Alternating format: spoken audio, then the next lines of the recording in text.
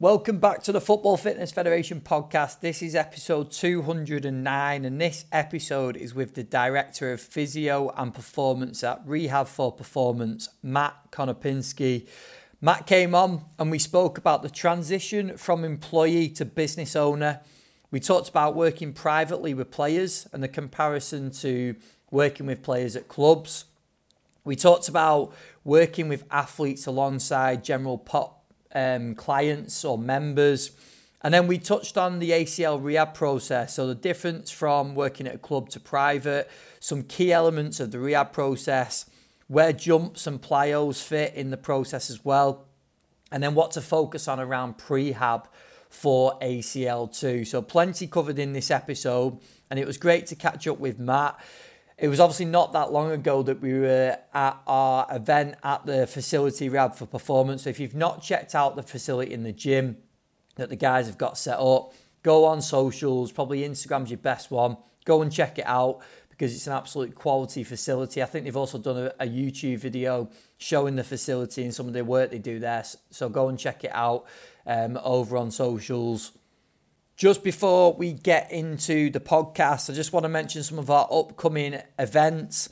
We've got our next event on Thursday, the 27th of October, 6 till 9 p.m. at West Bromwich Albion. We've got the Director of Medical, Tony Strudwick, Head of Academy Sports Science, Tom Page, and also First Team Sports Scientist, Matt Bickley. They're all presenting for us at that event. There are tickets still available for that one, and there's plenty been snapped up already. So go over to the website to check out tickets for that event. We've also got an event coming up in the Northwest. So on Wednesday, the 2nd of November, 6 till 9 p.m. at Bolton Wanderers at the University of Bolton Stadium. We've got Reader in Sport and Exercise Biomechanics at Salford University, Dr. John McMahon.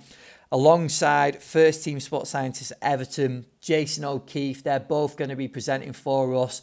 As the podcast goes out, early bird tickets are still available for that event. So make sure you go and check those out and snap them up for the early bird price. And then finally as well, don't know whether this one will be announced on socials just yet, but we've got a South Yorkshire event. We are going back to Rotherham United, the New York Stadium, Rotherham. Thursday, the 3rd of November is this event, 6 till 9 p.m. We've got Senior Performance Coach at Rotherham United, Brent Dickinson, alongside Head of Sports Science at Sheffield Wednesday, Rob Lee, both presenting on that one. And again, early bird tickets are available for that event. So go to footballfitfed.com, click the shop tab and you'll be able to purchase tickets for any of those events. And just a heads up to any of our community members, make sure you go onto the community, click the network meeting news tab, and that will give you a discount voucher or discount code for the events that gets you some money off if you come into the events live as well. So go and check that out, footballfitfed.com. I've got to say a huge thank you to our sponsors, Val Performance. Val systems are used by more than 1,600 of the world's most elite sporting teams, high performance academies, strength and conditioning departments, and personal trainers to accurately measure human movement, performance, and rehabilitation. Enhance your training with objective data and measure what matters most with an integrated suite of human measurement technologies for when accuracy matters most. Visit valperformance.com for more information on Val systems. Also, massive thank you to Hytro Training. Have you ever tried blood flow restriction for recovery? Hytro have developed the world's first BFR wearable, unlocking the recovery benefits of BFR to support athletes. BFR is no longer just for one-to-one physio or rehab. Hytro allows teams to use this safe and scalable sports BFR device post-exercise to dramatically enhance recovery. Whether in the changing room post-game, during away game travel, in the hotel or at home, Hytro has created a simple and effective tool that allows BFR to be delivered to athletes and squads simultaneously, safely and more conveniently than ever before. Check them out at hytro.com, that's hytro.com, or you can email Warren at hytro.com to find out how Hytro BFR can give your athletes a competitive edge. And just finally, I want to say a huge thank you to Rezel. Just before we dive into the episode, some incredible work that they've got going on as well. And let's get into episode 209 with Matt Konopinski. Rezel is the world's #1 virtual reality sports trainer. Whatever your team, your sport, your ability, improve your game and train like a pro. Rezel. Reactions, performance, accuracy, stamina, resilience. Train at home in the Rezel Sports and Fitness VR training arena. Search Rezel, Rezzil. Harder, stronger, smarter. The world's #1 virtual reality sports trainer. Available now on MetaQuest. Welcome back to the Football Fitness Federation podcast. This is episode 209. I'm delighted to be joined on the podcast today by Matt Konopinski. Matt, how are we? Very well, thank you. Thanks for having me on, Ben. No problem at all, mate. Now, I've not mentioned your role. So, Director of Rehab and Performance at Rehab for Performance. Top facility that I was very lucky to visit recently.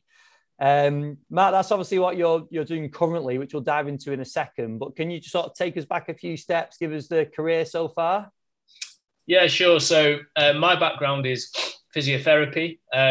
So my early days were based in the NHS for about 4 years. And while I was doing that, I was working part-time in various academies at Leeds United and then later on at Barnsley. And then my first full-time role was with Barnsley and their under-18s many years ago. And I ended up as the lead first-team physio at Barnsley before getting the opportunity to join Liverpool.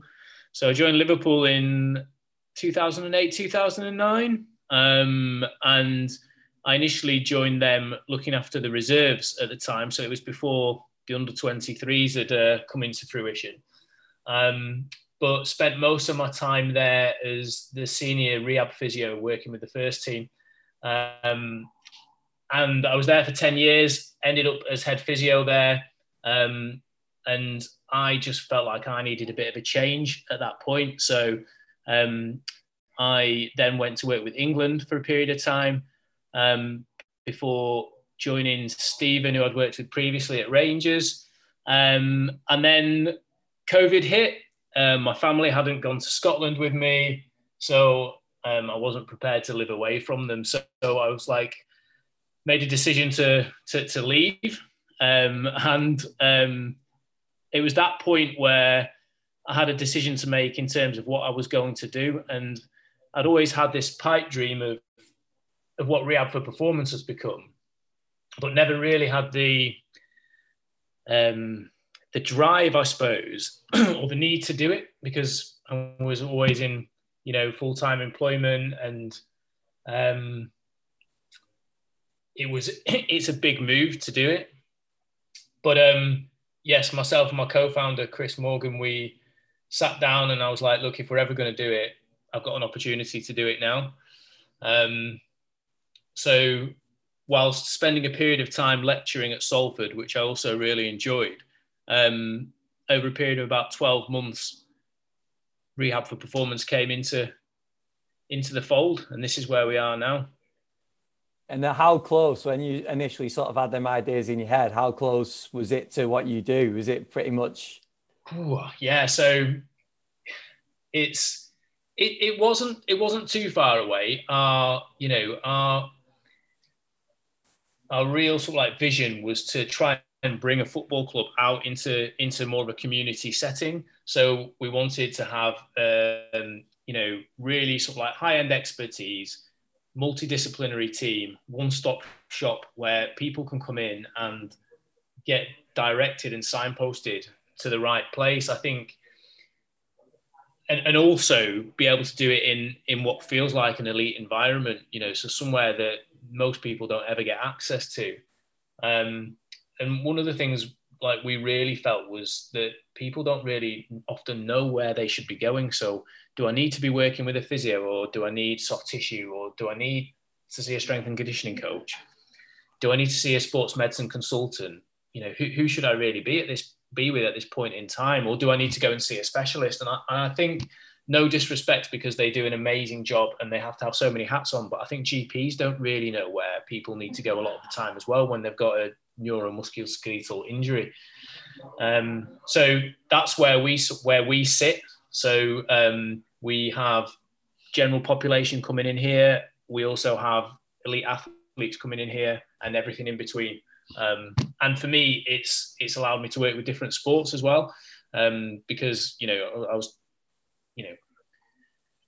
18 years or so just working in professional football. So it's been really, really interesting for me from that perspective.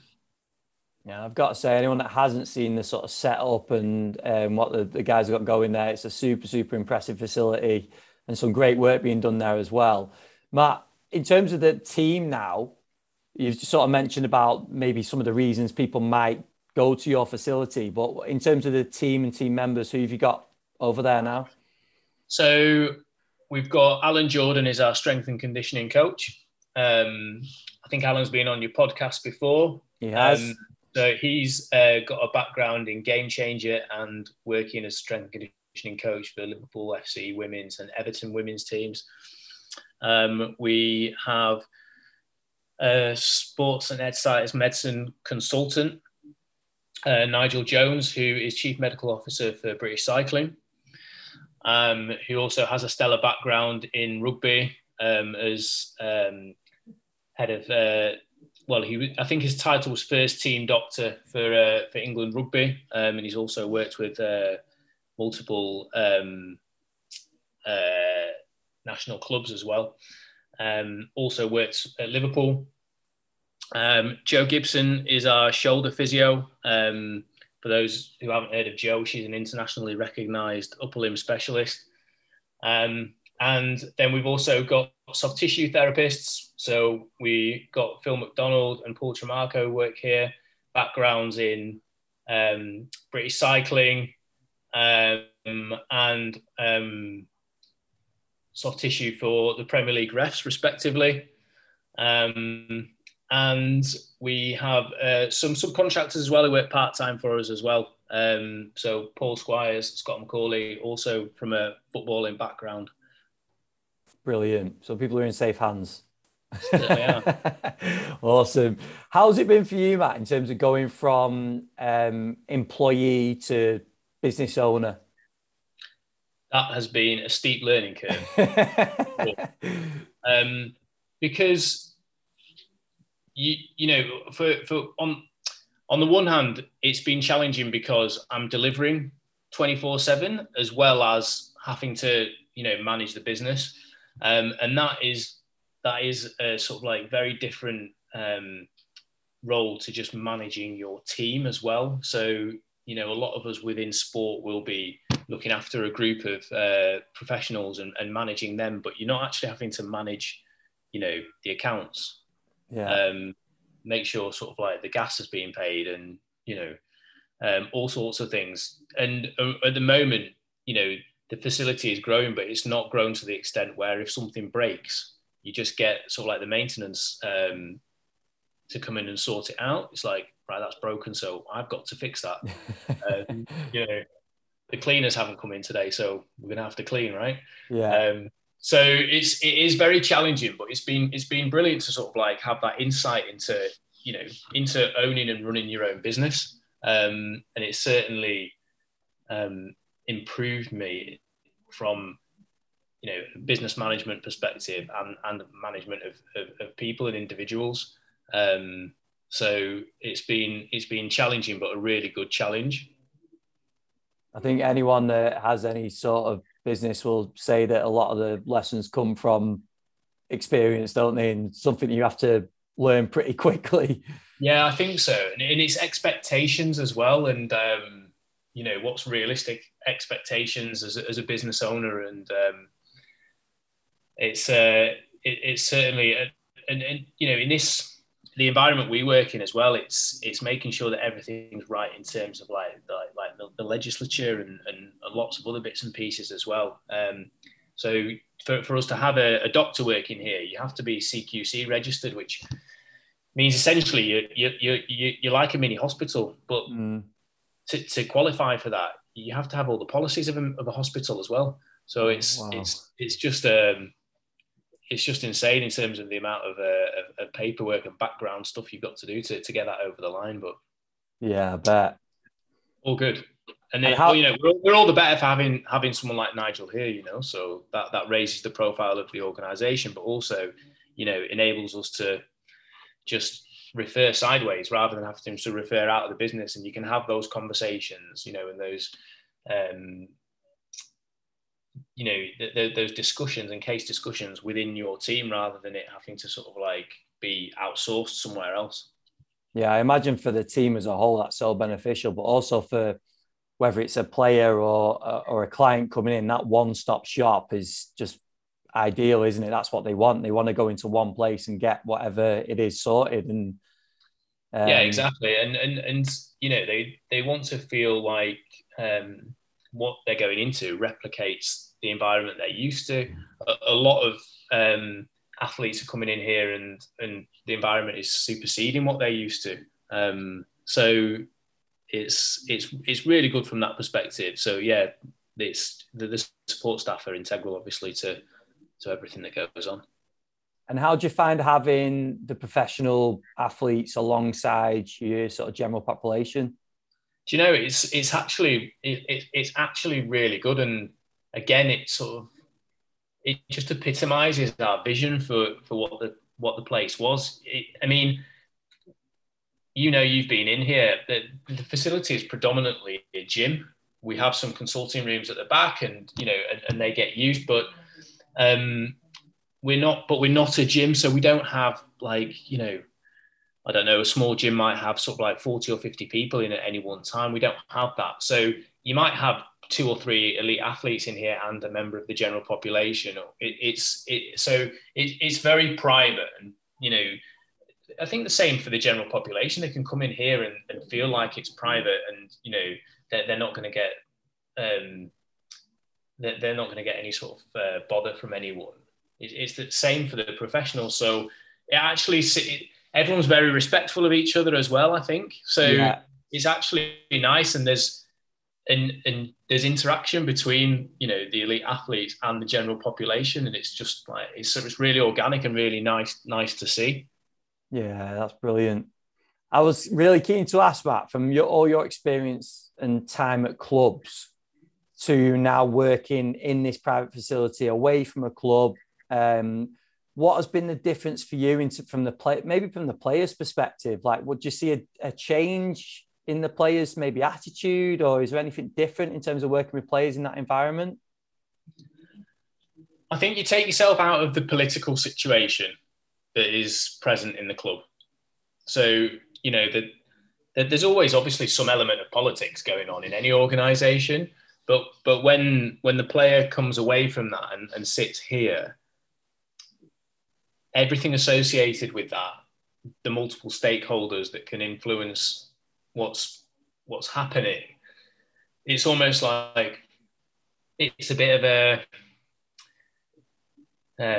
what's the word I'm looking for? I suppose you're just removed from it. So it makes it easier for the athlete or the player, and it makes it easier for us as well. What we do make sure that we do is have really transparent and open dialogue with the clubs all the time, so that they have like full overview in terms of what the individual's doing all the time.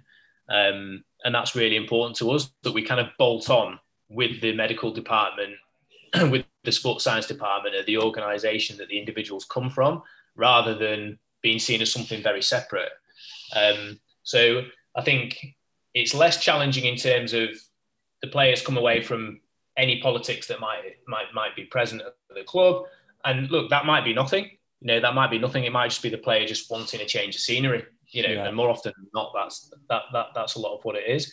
But also us being respectful of the fact that we're here to support the club, not to upset the apple cart at all, but actually just support the club and support the individual.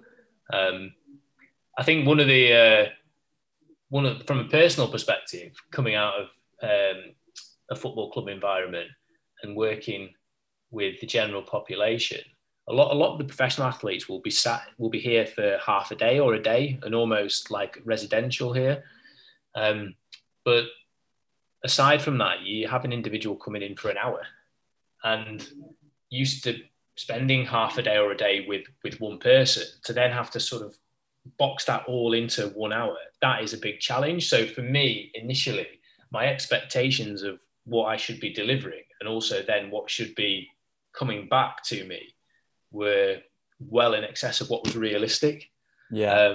Because I'm seeing that person for 1 hour, and then, you know, the rest of the week that they're not with you.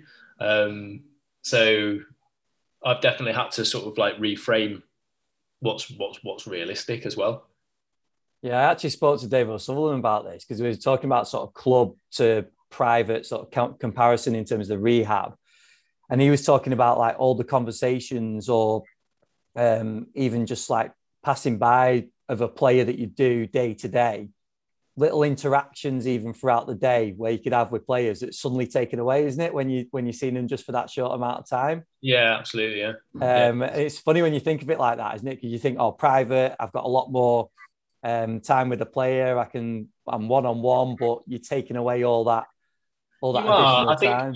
Yeah, for the majority of, like, you know, that obviously we'll get some, we're talking sort of very specifically about football players here. We'll get some players who will come in, and I'll see them for an hour or something.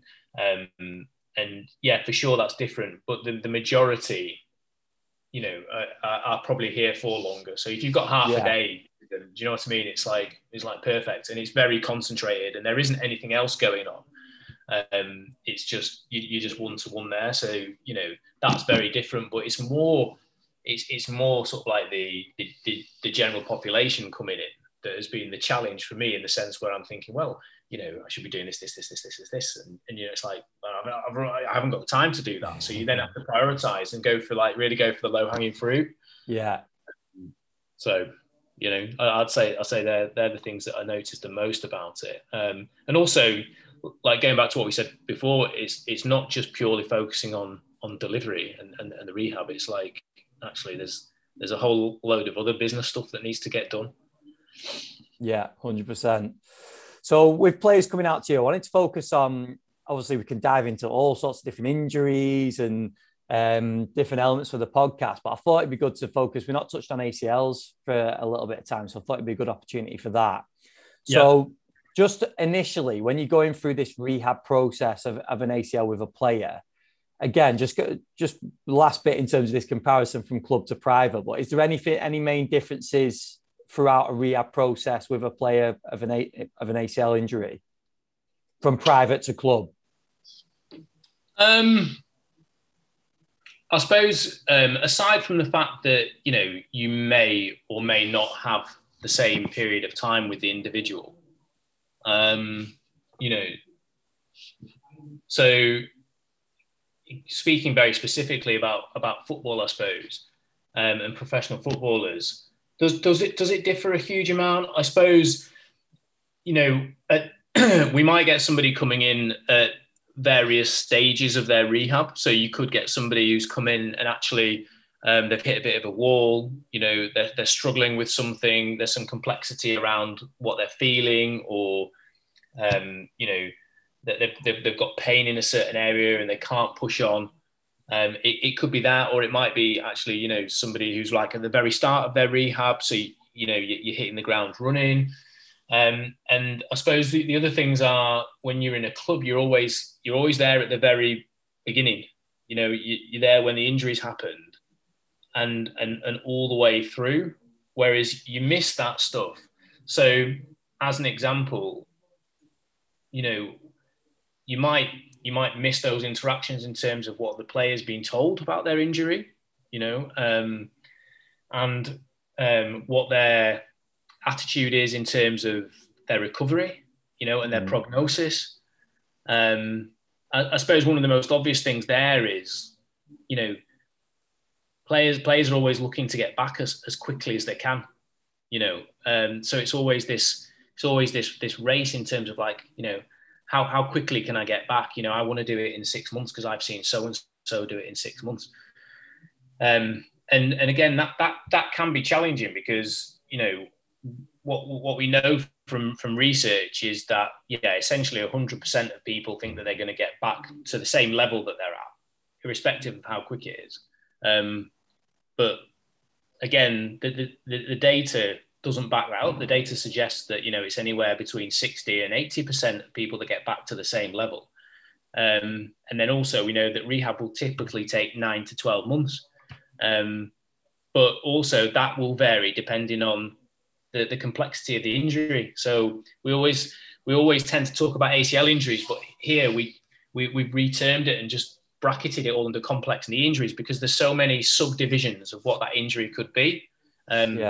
You know, and because you miss that, you miss those conversations around, right, what graft have you had? So, you know, is it realistic for your quads to come back in this period of time, given that you've had a bone patellar tendon bone graft? Probably not, you know, potentially, because we know it's going to take longer versus whether you'd had a hamstring graft. And then, you know, it's vice versa if you have a hamstring graft and your hamstring strength coming back in a certain period of time.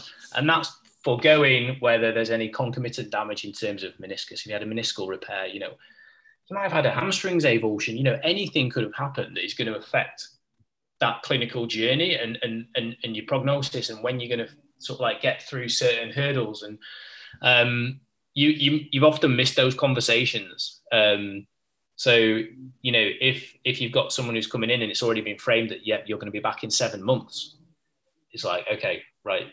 And what do we then do in terms of those conversations and what's realistic? And, you know, the surgeon said I can run. It's like, okay, you can run, but, you know, actually, have you got the capability to, you know, absorb force with your knee? You know, have you achieved all the criteria that we want you to achieve, which will mean that actually, you know, we expect that you can return to running without a stiff knee, you know, because we're happy with the minimum amount of quad function that you need.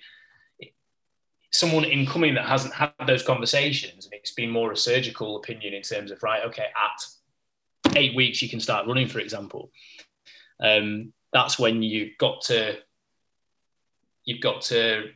reframe stuff and engage with the player and make them understand your rationale behind where you want them to go, because we know that if they don't have that, then they're going to be running with a stiff knee.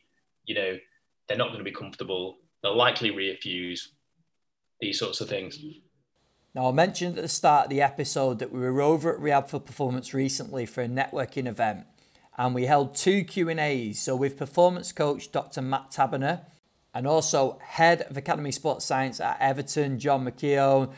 They both did a Q&A for us. We covered loads of great topics, and you can access both of those Q&A videos on our online community. So if you're not already a member, go to footballfitfed.com, click the community tab, and if you're registered there, it'll give you 1 month free on the community, so you can access both of those Q&As as well as over 100 hours of football fitness content, Q&As, webinars, presentations, extra podcasts. There's all sorts of content available on the community. If you've not already had that free month, go and register for it now. After the free month is only £4.99 per month going forward.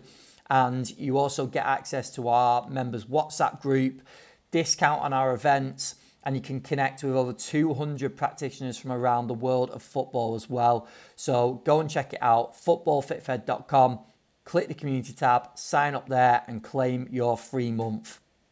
Let's get into part 2 now of the podcast with Matt Konopinski. There's a couple of things off the back of that. I'm guessing ideally for you, in terms of that rehab process, would be for a player to come in as soon as possible to see you. But then also with that, someone coming into an environment like yours, you're removing a lot of external noise, aren't you, as well? Yeah. You might get at clubs. Yeah, absolutely. Yeah. And I think the caveat is as well, is I suppose what I've done there, I've given a couple of examples of how it could be challenging, but also, you know, there's more often than not, it's not challenging because, you know, you've got like-minded professionals who've who've sort of like set the rehab pathway out properly, Yeah.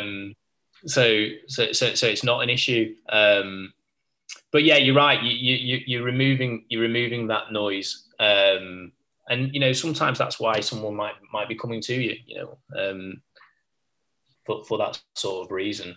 But again, I think it's just about, from our perspective, it's making sure that you're there to assist them, but also assist the club, and not become somebody who's actually, siding with one or the other. That doesn't work. And unfortunately, I'd say, having spent a lot of time in football, I've been in that position where there are externals that actually just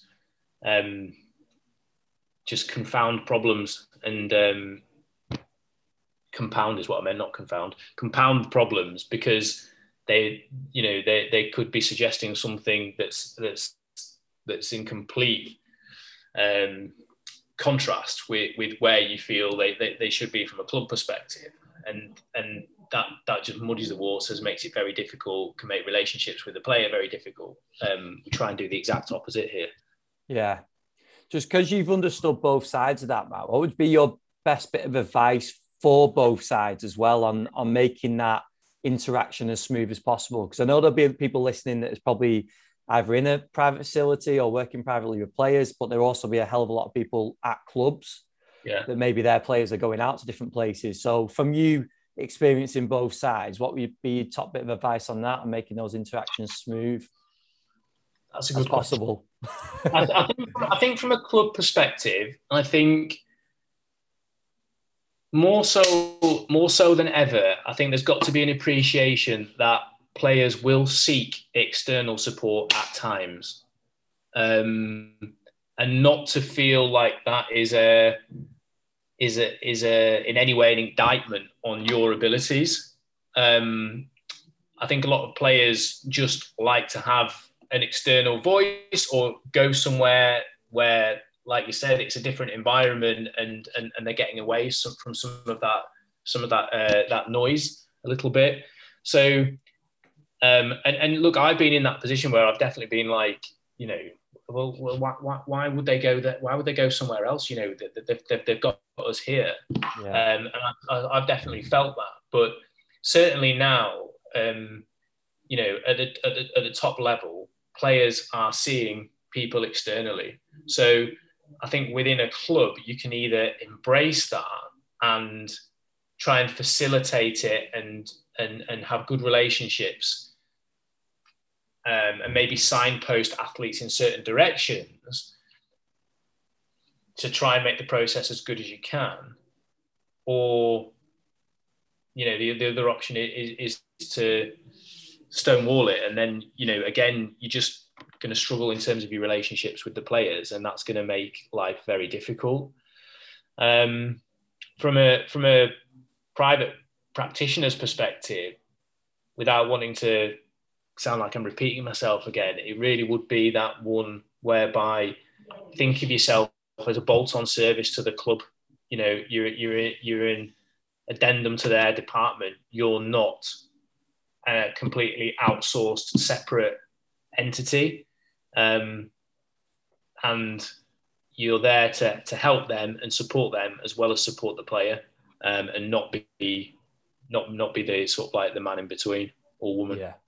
Yeah, 100%. That's great advice. I know you've probably touched on a few of these already, but if we go back to the sort of ACL rehab, what would be some of the key elements of that rehab process? That's a tough question, because it depends on where you're at, and what stage you're going through. I think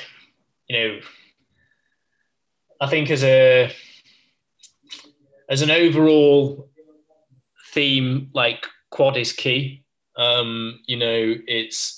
It's your means to control that external knee flexor moment. And without your ability to do that, you're potentially compromising knee function and future injury. I also am a strong advocate here, and this is a big bias of mine, but you know, I'm a strong advocate of motion capture, and I think that's because my interest in it is fueled by the fact that, you know, we aren't killing it in terms of ACL rehab. You know, I spoke about sort of like before in terms of quoting some numbers around returning to professional sport and actually returning at the same level. It's not happening. And why is that? And there's more evidence coming out at the moment particularly from SSC and Enda King's work, where they've found that, for example, if you're looking at a drop jump, so they looked at athletes that had a contralateral ACL injury after their initial, and they're seeing things like increased hip flexion, increased knee flexion, resulting in like longer ground contact times. So there's a reduction in RSI, but jump height's not changing. So the performance looks the same in terms of jump height, but because they're spending longer on the ground and they're exhibiting these kinematic features such as, you know, increased knee flexion, there's a clear difference there. And, you know, I suppose ACL injuries happen within the first sort of like, you know, the ACL's gone within the first 40 milliseconds of your injury mechanism. So reactive strength around the knee is probably important, isn't it? And you might not be seeing that unless you're looking at your kinetics and your kinematics. Similarly, with unplanned change of direction, they found some similar things there in terms of trunk sway, and that was increased in ACL injured athletes that suffered a re-injury actually on the ipsilateral side. But strength testing hadn't really varied between those that did suffer or didn't suffer a re-injury.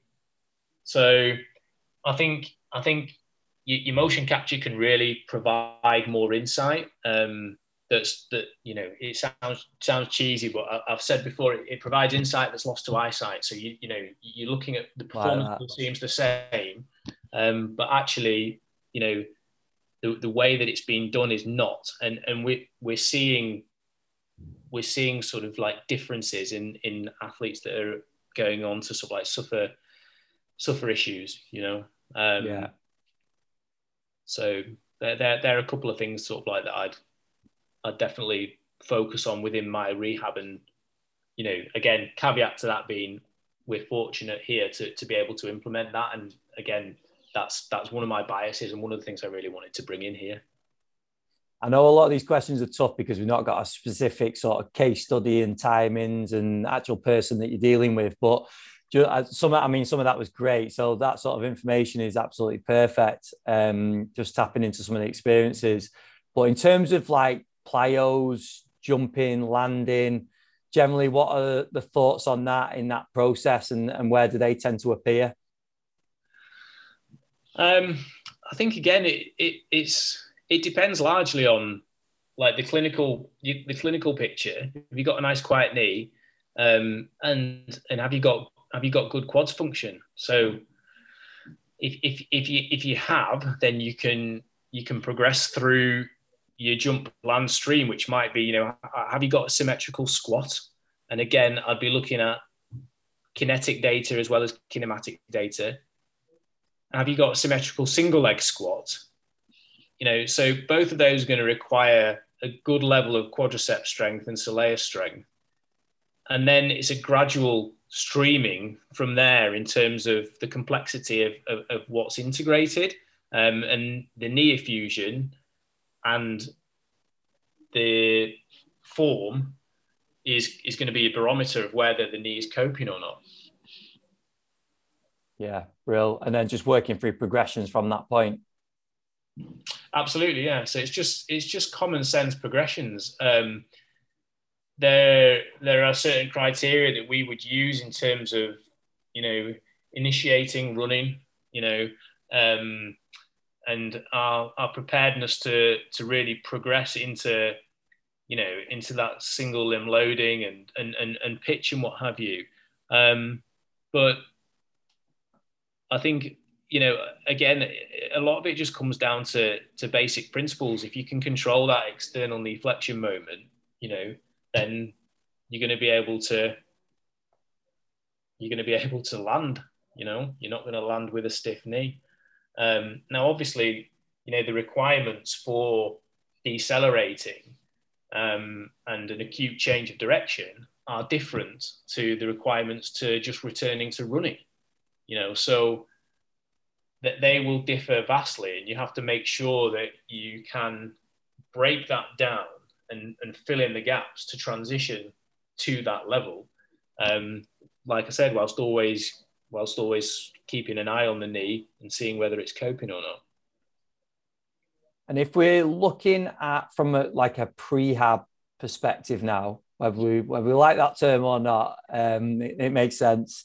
If we're looking from that perspective now on fit players and areas to sort of work on to hopefully avoid ACLs going forward, where would your focus lie with that? Okay, so this is looking at sort of like trying to mitigate ACL injury. Yeah.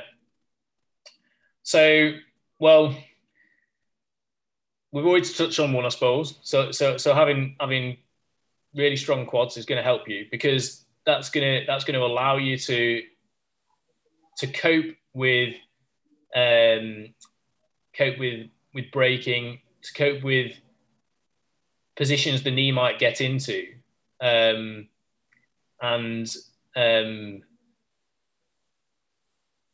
mitigate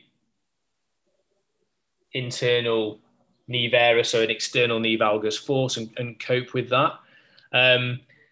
So I think that's important. I think I'm a big fan of strengthening soleus and glute med. We know from a change of direction perspective that they're the big players in terms of mitigating deleterious ACL loads. So that knee valgus load, they're really important. Although they don't cross the knee joint, they're key players. So from a strength perspective, I think you need to be nailing that from a lower limb perspective.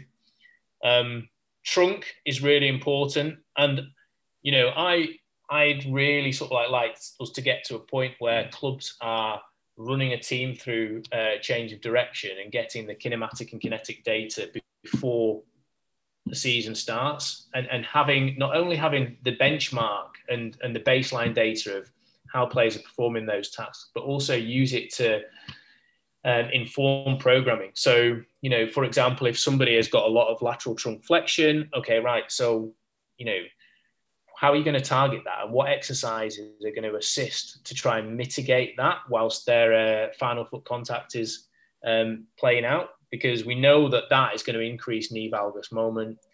Knee valgus moment alone is not going to result in an ACL injury, but it's going to contribute to it, and that's important. How is someone operating in terms of their penultimate step? Are they effective, or their anti-penultimate step? Are they absorbing forces before then trying to change direction? And if they're not, well, how does that then marry with their isokinetic data? Are we seeing a discrepancy in terms of quads function there? Are they not strong enough, or is it that they're just not able to control that eccentric RFD?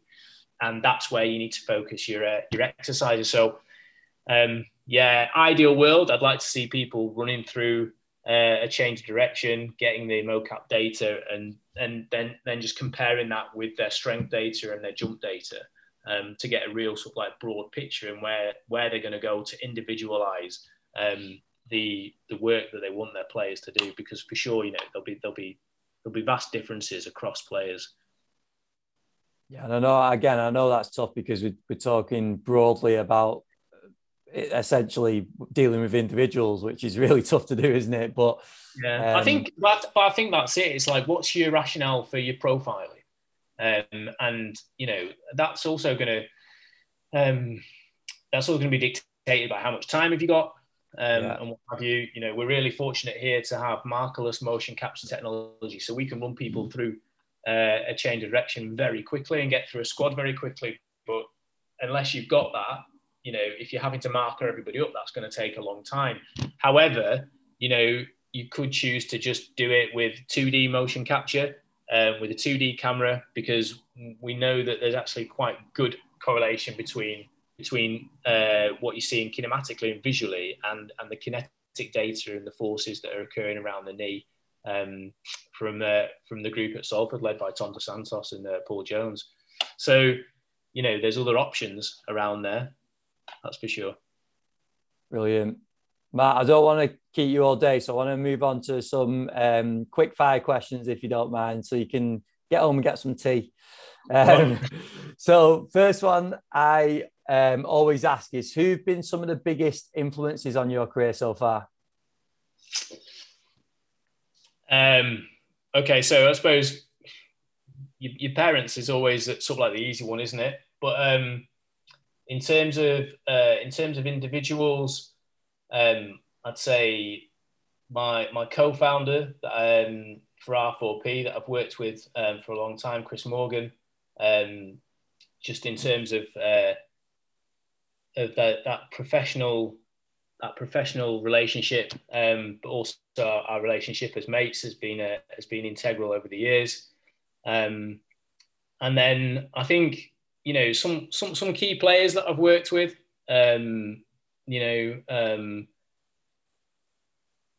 certainly having been fortunate to be around the likes of Steven Gerrard and what have you. Certainly, you know, I can use him as my benchmark for my expectations of all players and all athletes.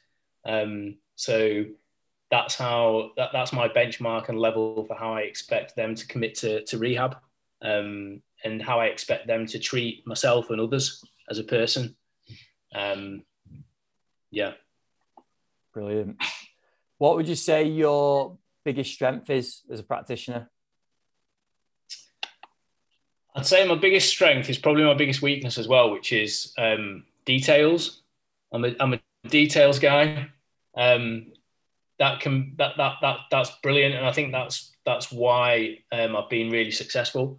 But it's also you also have to be realistic, and when you've got the details, it's how you interpret them, because you can get yourself wrapped up in knots if you don't actually use that detail and then consider it against what's actually relevant. Yeah, 100%. And if we were to go back a few years, pre-R4P, pre-Liverpool, what would be your top bit of career advice for yourself?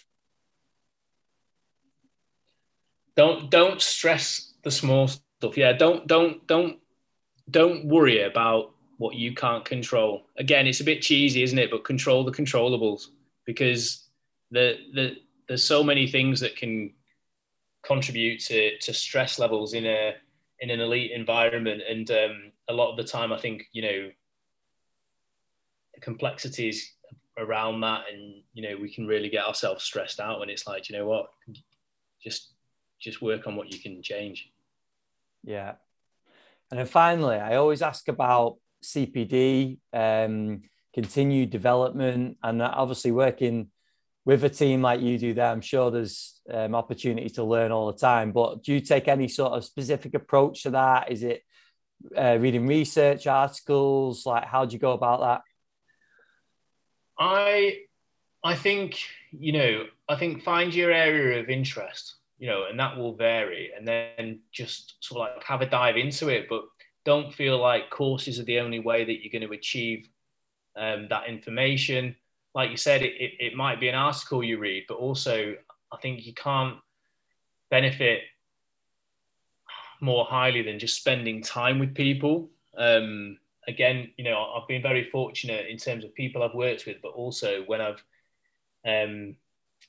worked with externals myself, and spent time with them. Just try and pull off as much information as you can from other people and just absorb that. So I think, you know, if you've got an interest, look at someone who's really good in that area, or an organisation that's really good in that area, and see if you can spend some time there. I think that would be my bit of advice. Brilliant. Matt, that was quality, mate. Thank you very much for coming on the podcast. No, pleasure. Thanks for having me. Just finally, if anyone's got questions for you, but then also about R4P as well, like where would you direct people? Yeah, so our Twitter and Instagram feeds are R4P_UK. The website is www.rehabforperformance.com. And equally, if anyone wants to direct anything my way, my Twitter is Matt_Cono. I think I'd have to double check it. I'll put it in the show notes. Yeah, perfect. Brilliant, mate. Matt, thank you very much for your time, and keep up the great work over there. Top man. Sorry? Thank you, mate. I said keep up the great work. Keep up the great work. Will do. Yeah, will do. And you. Take it easy, mate. Bye. Bye-bye. Big thank you to Matt for coming on the podcast. I've been hounding him to come on because I knew there'd be some great information, and he well and truly delivered with that episode. Go and give Matt a follow over on socials. Also, check out the gym, Rehab for Performance. Go and give it a watch over on Instagram. And also, like I said at the start, I think they released a YouTube video recently of the facility. Really, really interesting insights into the way that Matt is working in the private sector, and also the sort of takeaways he's taken from being at a club as well. One of the first things for me was when he referred to the job that he's doing as a bolt-on service to the club. And that's obviously understanding the role of practitioners in the club and also in the private sector as well. He also said about players will seek external support from times, and it's not an impact on you as a practitioner. And I think that is important for coaches to understand, because sometimes I think it can be easy to be taken personal, whereas sometimes players just want that. They want that external person. They want to maybe go into a different facility and get that different voice from time to time as well. And then I love the phrase that he used. It provides an insight that's lost to eyesight. I actually think that can probably be taken in a number of ways and applied to a number of different scenarios as well, but kind of ties into a lot of things we spoke about recently on the podcast, in that we don't want to just be looking at one set of data or one situation. There's a lot of factors, and context is really important around a lot of different areas and a lot of different ways that we work. So I think that's a really good definition, just tying into that and some of the conversations we've had recently. I hope you enjoyed the episode. Please, as always, give it a share. I really appreciate everyone that's left reviews recently. If you do leave us a review, make sure you screenshot it, send it over on social media or on email, and I'll send you out a free ebook as a thank you.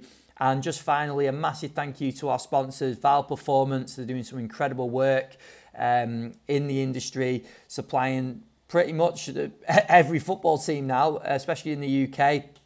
So there's some great work being done by Vald. If you've not already got the Vald systems in place, go and check them out at Vald Performance.